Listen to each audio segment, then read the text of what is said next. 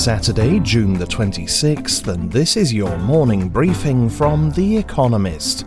Coming up, George Floyd's killer sentenced and the Delta variant in Israel.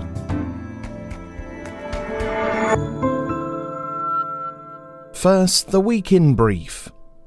Derek Chauvin, the former Minneapolis police officer who murdered George Floyd last May, was sentenced to 22 years and 6 months in prison.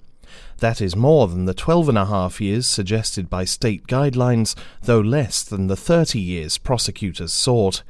Mr. Chauvin was convicted in April of second- and third-degree murder and manslaughter after kneeling on Floyd's neck for more than 9 minutes.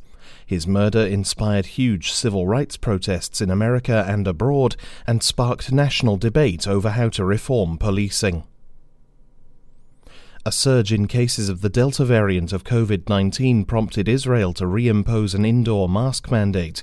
This one variant, first detected in India, now accounts for 90% of new infections in Israel. Around half of adults newly infected with the variant had received both doses of the Pfizer-BioNTech vaccine. Israel's vaccination drive has been the world's fastest. 60% of its population has been fully jabbed. Justin Trudeau, Canada's Prime Minister, said he asked Pope Francis to visit the country to apologise for the Catholic Church's role running residential schools for Indigenous children who were forcibly removed from their homes. Mr. Trudeau's request comes a day after the Cowessess First Nation announced it had uncovered 751 unmarked graves in Saskatchewan. Bullets tore through a helicopter carrying Colombia's President Iván Duque across his country's eastern Catatumbo region. No one was injured.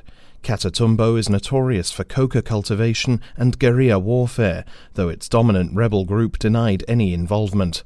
Separately, America's Drugs Control Agency reported that Colombia's acreage under coca is expanding rapidly and that its cocaine production capacity grew by 8% last year. Inflation in America rose at the fastest pace since 2008, increasing to 3.9% in May compared with the previous year. Prices have been driven up by a failure of pandemic-crippled supply chains to meet the rebound in demand that has accompanied reopening. The Federal Reserve signalled that it might raise interest rates in 2023 on the expectation that relatively high inflation rates will persist.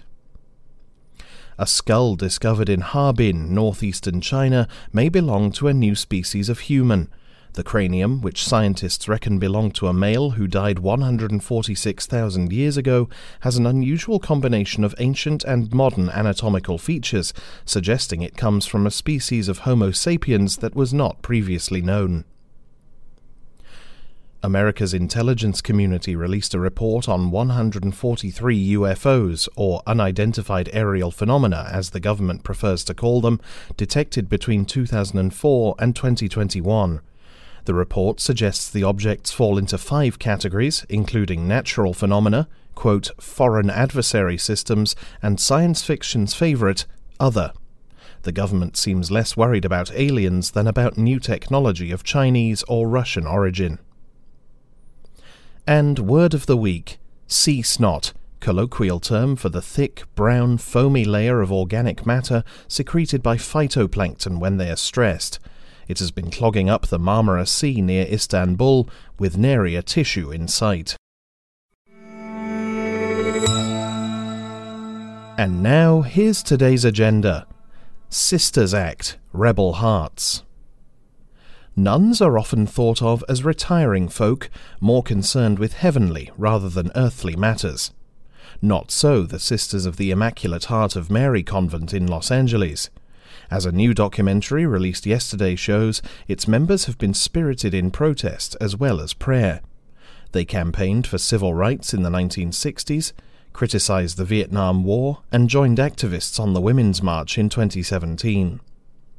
Rebel Hearts focuses on one of the nuns' most dramatic clashes.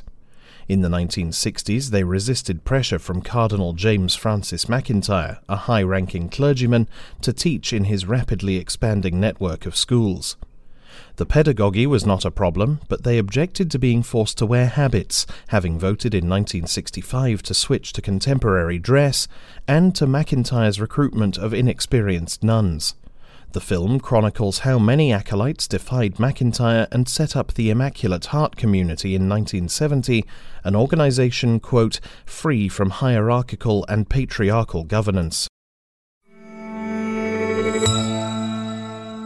A Culture of Power, the Medici exhibition in New York. One family was at the heart of the Florentine Renaissance. By the 15th century, the Medicis, originally bankers, had risen to become de facto rulers of the city.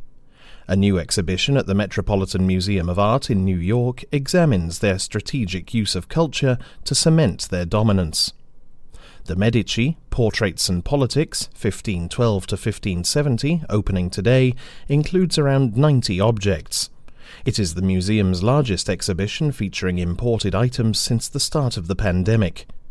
Portraits by Bronzino show a family at ease with vulgar displays of power.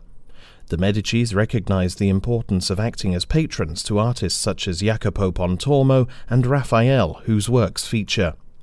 And, as Giorgio Vasari wrote of Lorenzo de' Medici in his Lives of the Artists, 1550, quote, "He who assists and favours in their noble undertakings men of rare and beautiful genius deserves to live forever in the minds and memories of mankind. Sycophantic, perhaps, but he had a point." Supercharged, faster charging batteries. Lithium-ion batteries power the world. Their portability and rechargeability have made them crucial in laptops, mobile phones and tablets. Without them, life would be one giant tangle of cables. But they are far from perfect. They explode in heat and die in cold. And they pack nowhere near as great a punch as petrol, which limits their usefulness in bigger gadgets such as electric vehicles. But now, scientists reporting in Nature, a journal, have invented a new microscopy technique which throws light on the inner workings of Li-ion batteries, literally. It allowed them to peer inside batteries and potentially optimize them so that gadgets such as phones and laptops could fully charge in 5 minutes. It would also expedite the development of next-generation batteries, which will be crucial to ditching fossil fuels. Li-ion batteries, which bagged their developers the 2019 Nobel Prize in Chemistry, could soon help power a sustainable future. Fast, Furious and Female, the W Series. Most people assume that Formula One is a men's competition. It is actually open to women too, but there has not been a female driver on the grid since 1976. There is little physiological evidence to support separating the sexes. Anyone who is light and strong, particularly in the upper body where the G-force hits when braking, could make a good driver. The W Series, which returns tomorrow, seeks to redress the imbalance. After an inaugural season in 2019, in which 20 female drivers raced, the competition was cancelled in 2020 because of the pandemic. This year, all 8 races will take place alongside F1, instantly raising the profile of the women's competition. Drivers will belong to teams to bring in sponsorship. The overriding goal remains an F1 berth for one of its drivers. In pole position is Britain's Jamie Chadwick, winner in 2019. F1's days as a boys' club could soon be numbered. Saturday Profile, Jimmy Lai. As Jimmy Lai awaits trial on July 27th, charged under the national security law China imposed on Hong Kong, it is not just his liberty that has been taken away. This week, authorities also finished off the mogul's media empire. Plus ça change, he might reflect. China's Communist Party has a habit of picking over the Lai family's possessions. Mr. Lai was born in 1948 into a well-off family in Guangzhou in southern China. But before he was a year old, Mao Zedong's communists seized power and the Lais lost everything. In 1960, the 12-year-old Jimmy stowed away on a boat bound for Hong Kong. He found work on a sweatshop floor, rose to factory manager, and eventually started his own clothing chain, Giordano. Even in a life already replete with formative moments, the Tiananmen protests of 1989 proved pivotal.